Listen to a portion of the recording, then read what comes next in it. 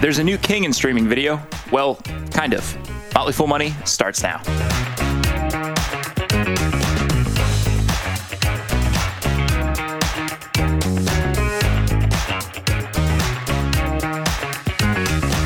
I'm Dylan Lewis, sitting in for Chris Hill, and I'm joined by Motley Fool Premium Analyst Maria Gallagher. Maria, thanks for being here. Thanks for having me. Maria, Disney reported earnings after the bell Wednesday, and the results were good news for people who like good news. Revenue is up 26% year over year. Operating profit jumped 50% year over year, thanks in large part to a triumphant return for the company's theme park division. If there were any questions about people's desire to get back out into the world, I think Disney's Parks, Experience, and Products division says it all. 70% year-over-year growth, and we're seeing that segment come in above pre-pandemic levels. It was a great quarter for them. So like you said, revenue was up 26% to about $21 billion. Their media and entertainment segment is up about 11%. Parks, Experiences, and Products up, like you said, 70%. And what's interesting there is their guest spending grew. So their average per capita ticket revenue was up, as well as there was higher average daily hotel room rates. And this is the first quarter, or one of the first quarters, where cruises operated fully throughout the whole quarter. So you saw a return in cruises as well.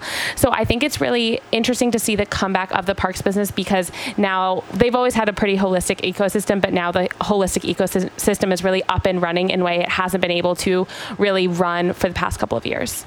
Yeah, I think we're finally seeing a business that is, to quote one of our colleagues, firing on all cylinders, right? It's not that certain parts of Disney's business have to carry along these other struggling parts due to the pandemic. We're kind of seeing these results materialize because every piece of this business is moving and starting to grow in a meaningful way.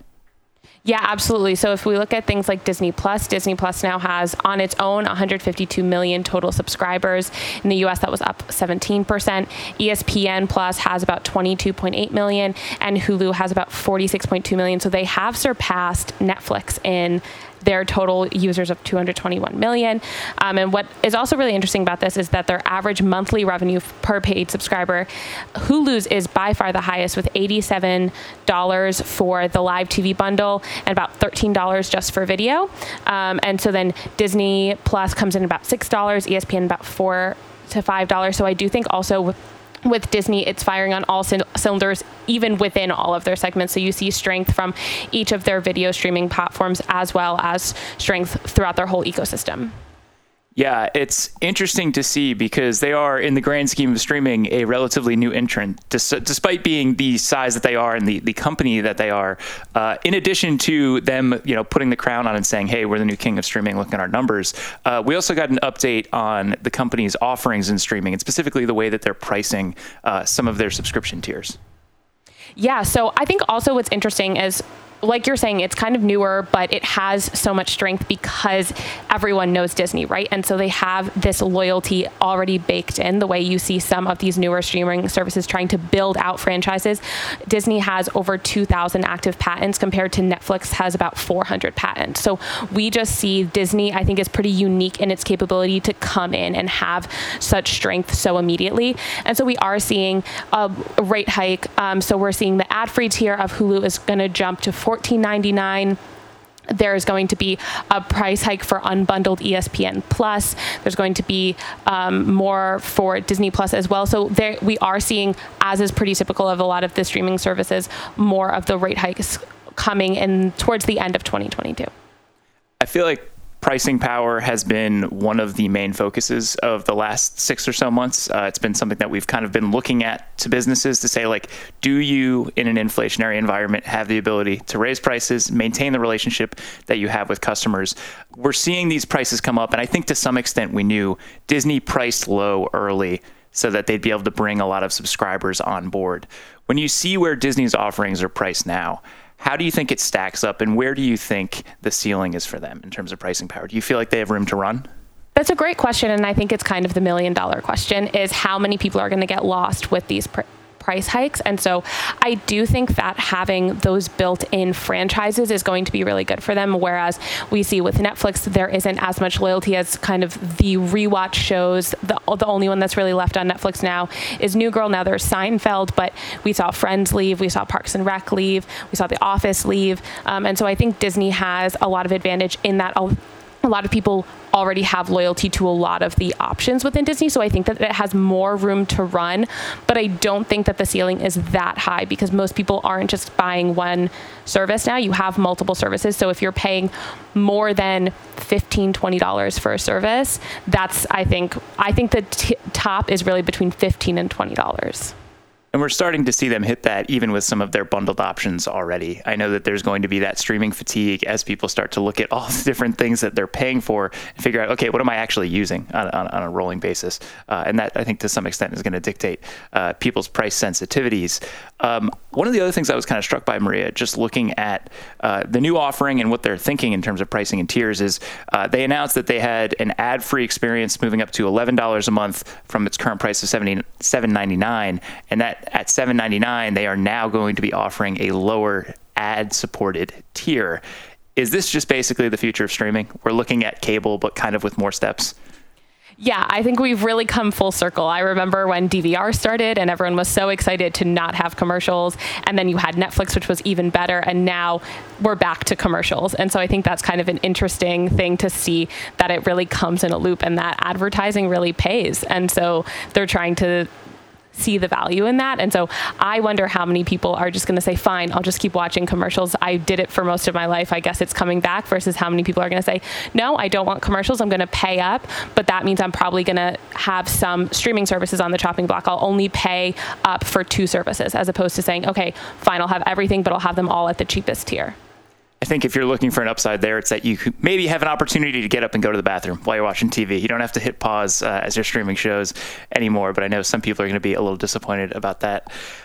Maria, there were a couple other earnings results that I wanted to touch on from this week, in part just because I think there are some companies out there that are bellwethers for larger trends. And what we saw in these reports is kind of an interesting indication of the dynamics that we're seeing in those markets. The name that comes to mind to me first is Coinbase. When they reported earnings earlier this month, we saw a 60% decline in revenue year over year and losses of $5 a share, nearly double what the market had been expecting. We know to some extent this is really just a business that is going to move with crypto markets in general. You pick any of their major metrics, that is going to be driven by the performance of crypto and generally interest and sentiment in crypto. Were there any numbers that jumped out to you as something that was surprising in what was kind of a rough report, or even worse than maybe the market was making it out to be?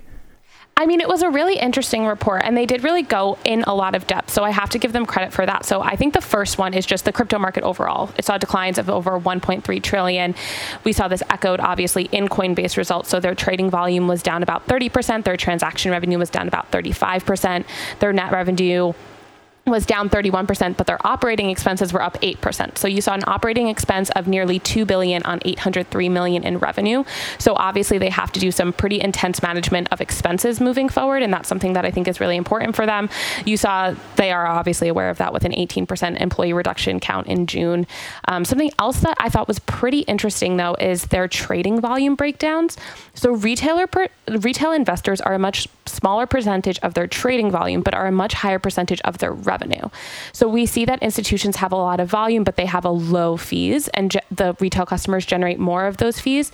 So I think it's going to be really interesting to see, as we're facing a crypto winter, what those retail investors, how they bounce back and what that looks like. And then the last thing that I noticed as well is that other crypto assets are about 7% of their trading volume. So a lot of users on the platform, they're not only going for Bitcoin and Ethereum. Bitcoin's about 31%, Ethereum's about 22%. But so those other crypto assets are a larger chunk than I thought they would have been on this platform. So I also think that's going to be something that might change as people are looking to have some more stability in this very volatile market. You mentioned crypto winter, and if it's reassuring at all to folks that are holding shares of Coinbase, in their shareholder letter, management wrote, "It's never as good as it seems, and it's never as bad as it seems." And in their materials, they had charted out crypto's rise over the last decade plus, and noted that there were basically 4 cycles, as they see it, with over 70% declines, peak to trough each time. When we see times are good with this business, and there's a lot of interest and activity in the crypto space, this is a solidly profitable company. But we have to acknowledge it's cyclical and it's going to be at the whims of this larger market. What do you want to see from them when times aren't good to know that they're positioned to capitalize on these rises and runs that the overall market will go in? Yeah, I mean, I just think that highlights such the intense volatility and uncertainty with 4 pullbacks that were that massive over the past decade. So I think that just kind of underscores the volatility of the market overall. So at the first iteration, there were kind of different exchanges that no longer exist. So to be completely transparent, I fall a little bit more on the cryptical side of the crypto market. But so I would say that in times like this, obviously cost cutting and focusing on trying to diversify their revenue streams so they aren't as tightly correlated with this volatility, and trying to see some kind of momentum in terms of being sustainably profitable and not being as cyclical. However they can manage that cyclicality is just really important, I think. And we've seen them have some initial signs of success there. They are trying to launch a subscription business and a subscription revenue stream that gets them a little bit away from more of the activity-based revenue and business model that they currently have. It's a small part of the overall pie, but I think if you see signs that that's continuing to grow and become an increasing piece of the pie for them, they're probably onto something there. Yeah, absolutely. They had a 44% growth in the subscription and services revenue. And so they talk about their highest priority opportunities are things like Coinbase Prime, the retail app, developer products, Web3. So they are definitely trying to do that diversification. But I wonder how many people are coming onto Coinbase for those diversification offerings and how many people are just coming to buy or sell Bitcoin or Ethereum. And I think that that's going to be what we see over the next couple quarters, next couple of years, really the test for Coinbase. One of the other earnings results and kind of follow-on announcements after earnings that I wanted to focus on was from SoftBank, the telecom turned massive tech investor. The company posted a record net loss of $24 billion, and this was largely driven by paper losses on investments in the public and private markets.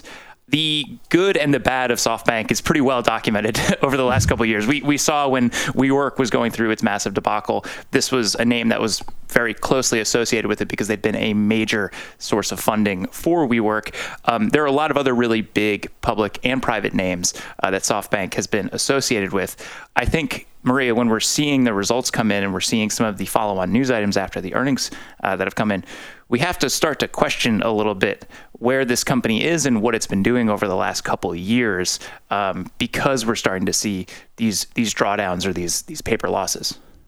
Yeah, absolutely. And I think it's kind of a signal of the investing philosophy of a lot of venture changing, because really SoftBank came on the scene and it was so powerful. It had so much money. It kind of changed both the volume and the intensity with which you could do VC spending. And so seeing them kind of say, we're going to look at being really critical. We're not looking into invest anymore. We're going to look, and they are selling a lot of its sale of SoFi, Alibaba, T-Mobile. And it's also kind of interesting because Alibaba is the first investment that kind of put SoftBank on the map.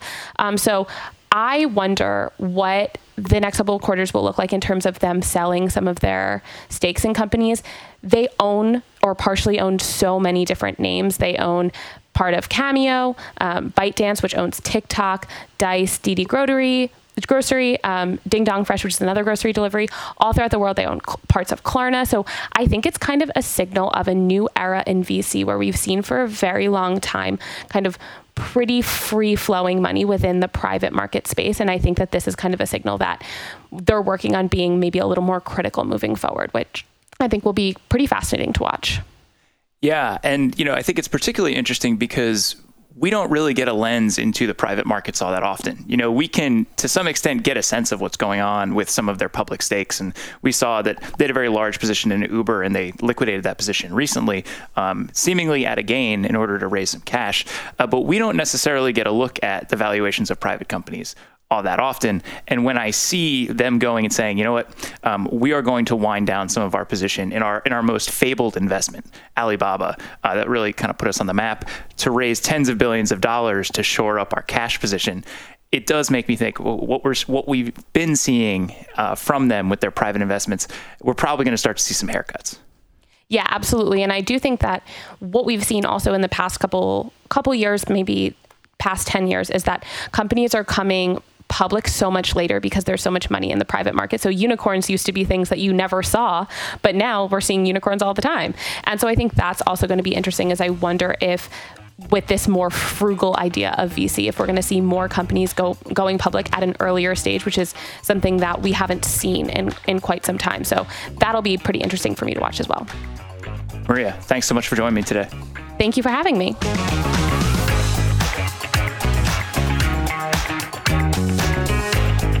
To build more electric car batteries, the big auto manufacturers will have to get creative finding rare earth metals. Li-Cycle is a small-cap battery recycler hoping to meet the growing demand for lithium for electric cars. Nick Sciple caught up with Li-Cycle co-founder Tim Johnston to talk about his company's partnerships with major energy providers and its growth plans for the future.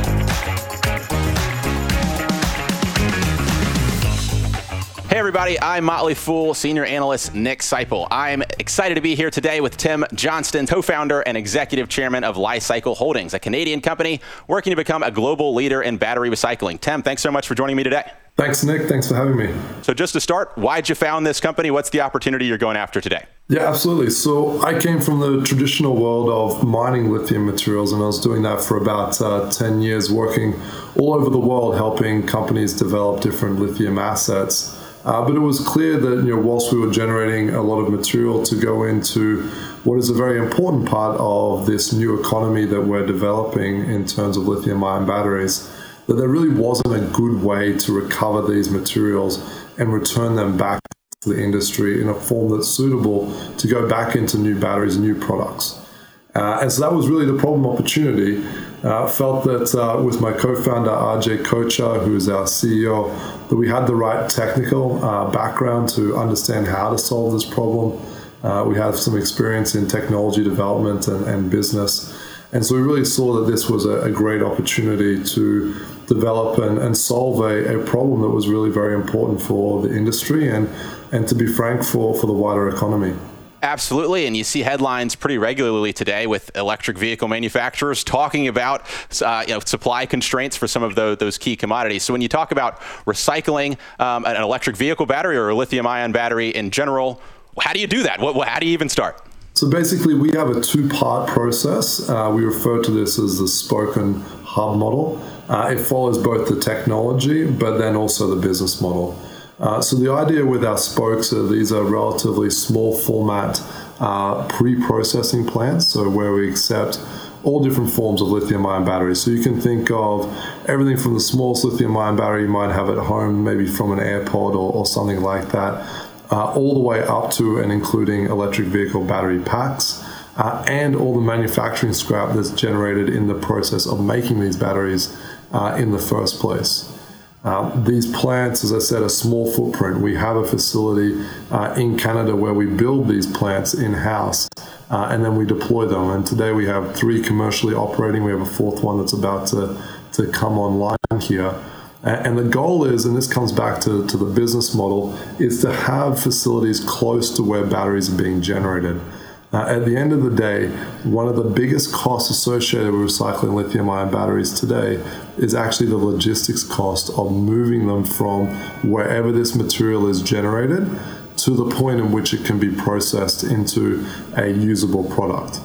And so we do that. We developed our own process in order to process these batteries. At our spoke level, we call this a submerged shredding process. Basically, we're processing these battery materials all in the one line. We can process any state of charge, any form factor, any chemistry. We do it in a safe way whereby we're minimizing the amount of handling that our operators have to do with the batteries. And then at the end of it, what we're doing is we're producing 3 key products. We're producing a low-density plastic product, which goes on to other secondary uses. a metallic foil product, which is predominantly copper, aluminum, steel, which goes on to further metal recovery through one of our partners. But the key thing that we're after through our Spoke network is what we call black mass. And black mass, putting it very simply, is just the anode and cathode materials from within the lithium-ion batteries. It's where your graphite, your nickel, cobalt, lithium, manganese, they all reside within what we call this black mass. Now that we've turned the batteries, which are somewhat heavy, difficult to handle, into these intermediate materials, we now have a product that is safe and easy to transport. These materials are non-flammable. You can ship them in bulk. You can do all sorts of wonderful things that reduce the cost, coming back to the economics, of getting it to a refining facility. And that's our hub. So today we're constructing a hub facility in Rochester. It's for 35,000 tons per year of this black mass material. It's the equivalent of material of about 90,000 electric vehicles, if you want to think about it in that terms. And what we do at the refinery, the hub, is that we then take that black mass material and we turn it back into the material. So coming back to RJ and I's original background, coming from the battery industry, the chemical industry, was what we're doing is we're producing materials that are fit for purpose to go back into the lithium-ion battery sector. And that's a major facility. It will be one of the largest of its kind in the world when it's complete. We're on track for starting commissioning next year. Very, very exciting time for that. But most importantly for the industry, it's going to be the first large-scale demonstration, at least in the Western world, of this ability to really close the loop for these lithium-ion battery materials. When I think about it with these spokes, it's basically this giant shredder with some hydrochemical treating to put it into this usable form, that this black mass that you then send out to the hub that will treat that into a usable form. You almost think about it like an oil refinery, maybe. And you mentioned though, this will be the first of its kind. So far, you have some test facilities, but you haven't scaled up to this massive full scale facility. So what are the obstacles now between where you are today and reaching that full-scale production? Yeah, absolutely. I mean, at our Spoke level, we are commercial today. We process thousands of tons of batteries per year through our Spoke network.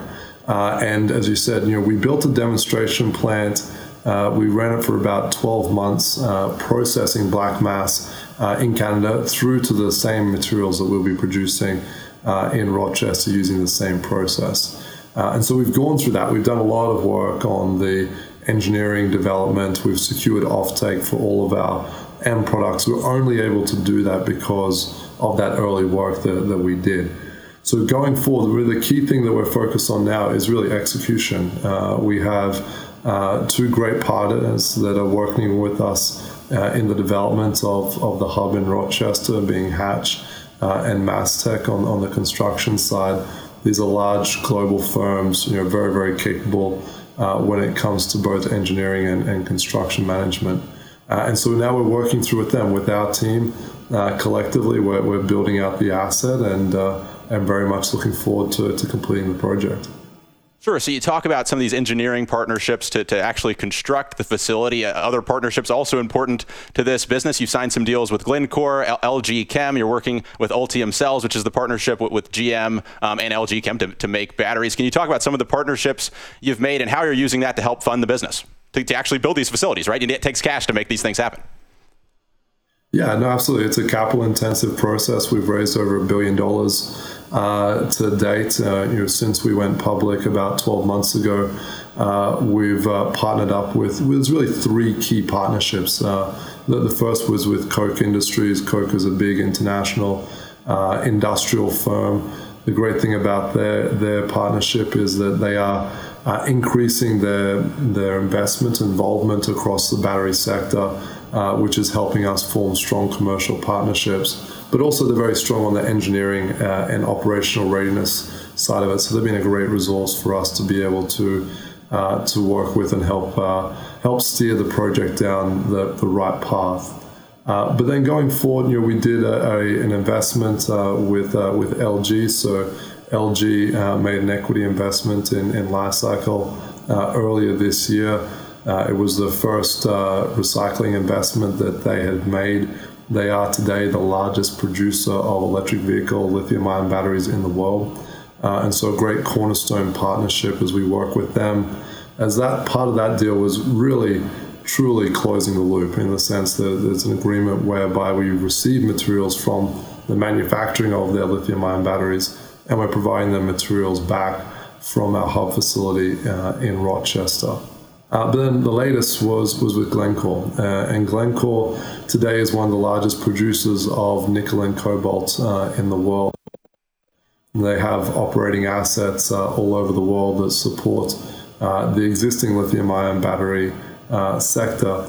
And what we saw with the partnership with Glencore was more than just capital. It was really an ability to partner with a significant organization when it comes to ability to build out additional assets going into the future. We're doing a lot of work with them on our next phase of growth.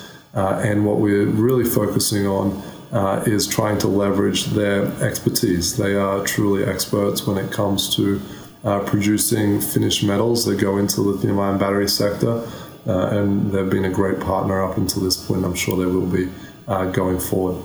All right, so we've talked about your plan that you're moving forward with the Rochester hub, making some of these significant partnerships today. Company, burning a fair amount of cash as you reach this kind of full scale. Where do you see the kind of path to reaching self-funding and maybe capital needs for the business to reach that point?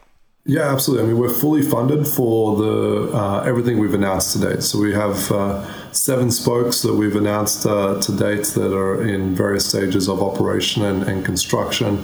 Yeah, our facility in Rochester, we're fully funded for that all the way through commissioning and startup there.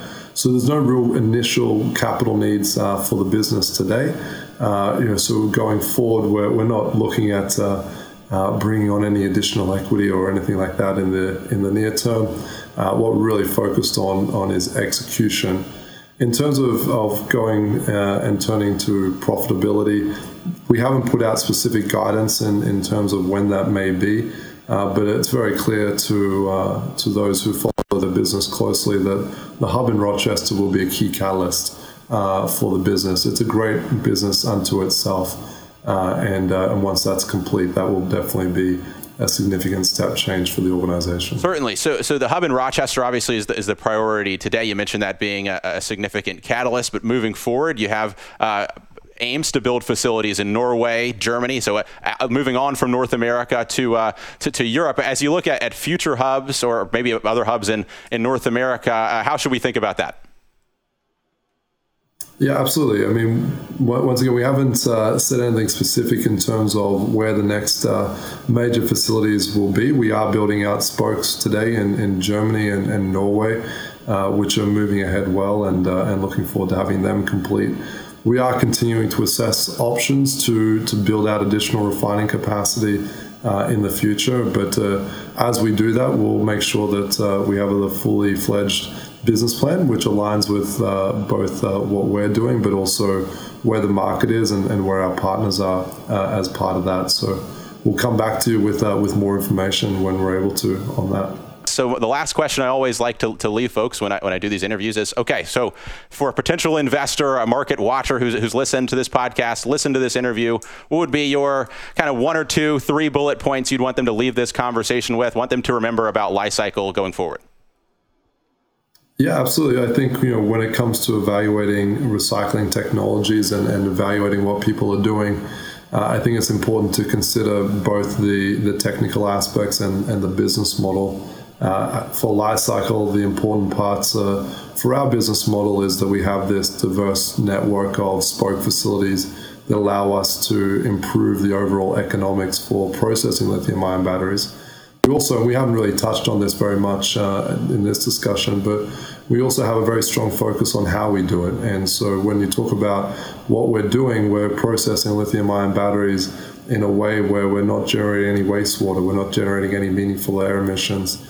We're definitely not burning off plastics and organics as part of the process. It's a process that works in lockstep with the industry and why this industry exists in the first place. And we'll continue to grow. We're going to have one of the major refining facilities for the first half of this decade is going to be online here in North America, and it will be a very, very important part of the fabric of lithium-ion battery, not just recycling, but product development globally. Tim, thank you so much. I really enjoyed this conversation. Really excited to watch Li-Cycle as it develops and as the lithium-ion battery industry as a whole is set to grow in a significant way. Thank you, Nick. Appreciate your time.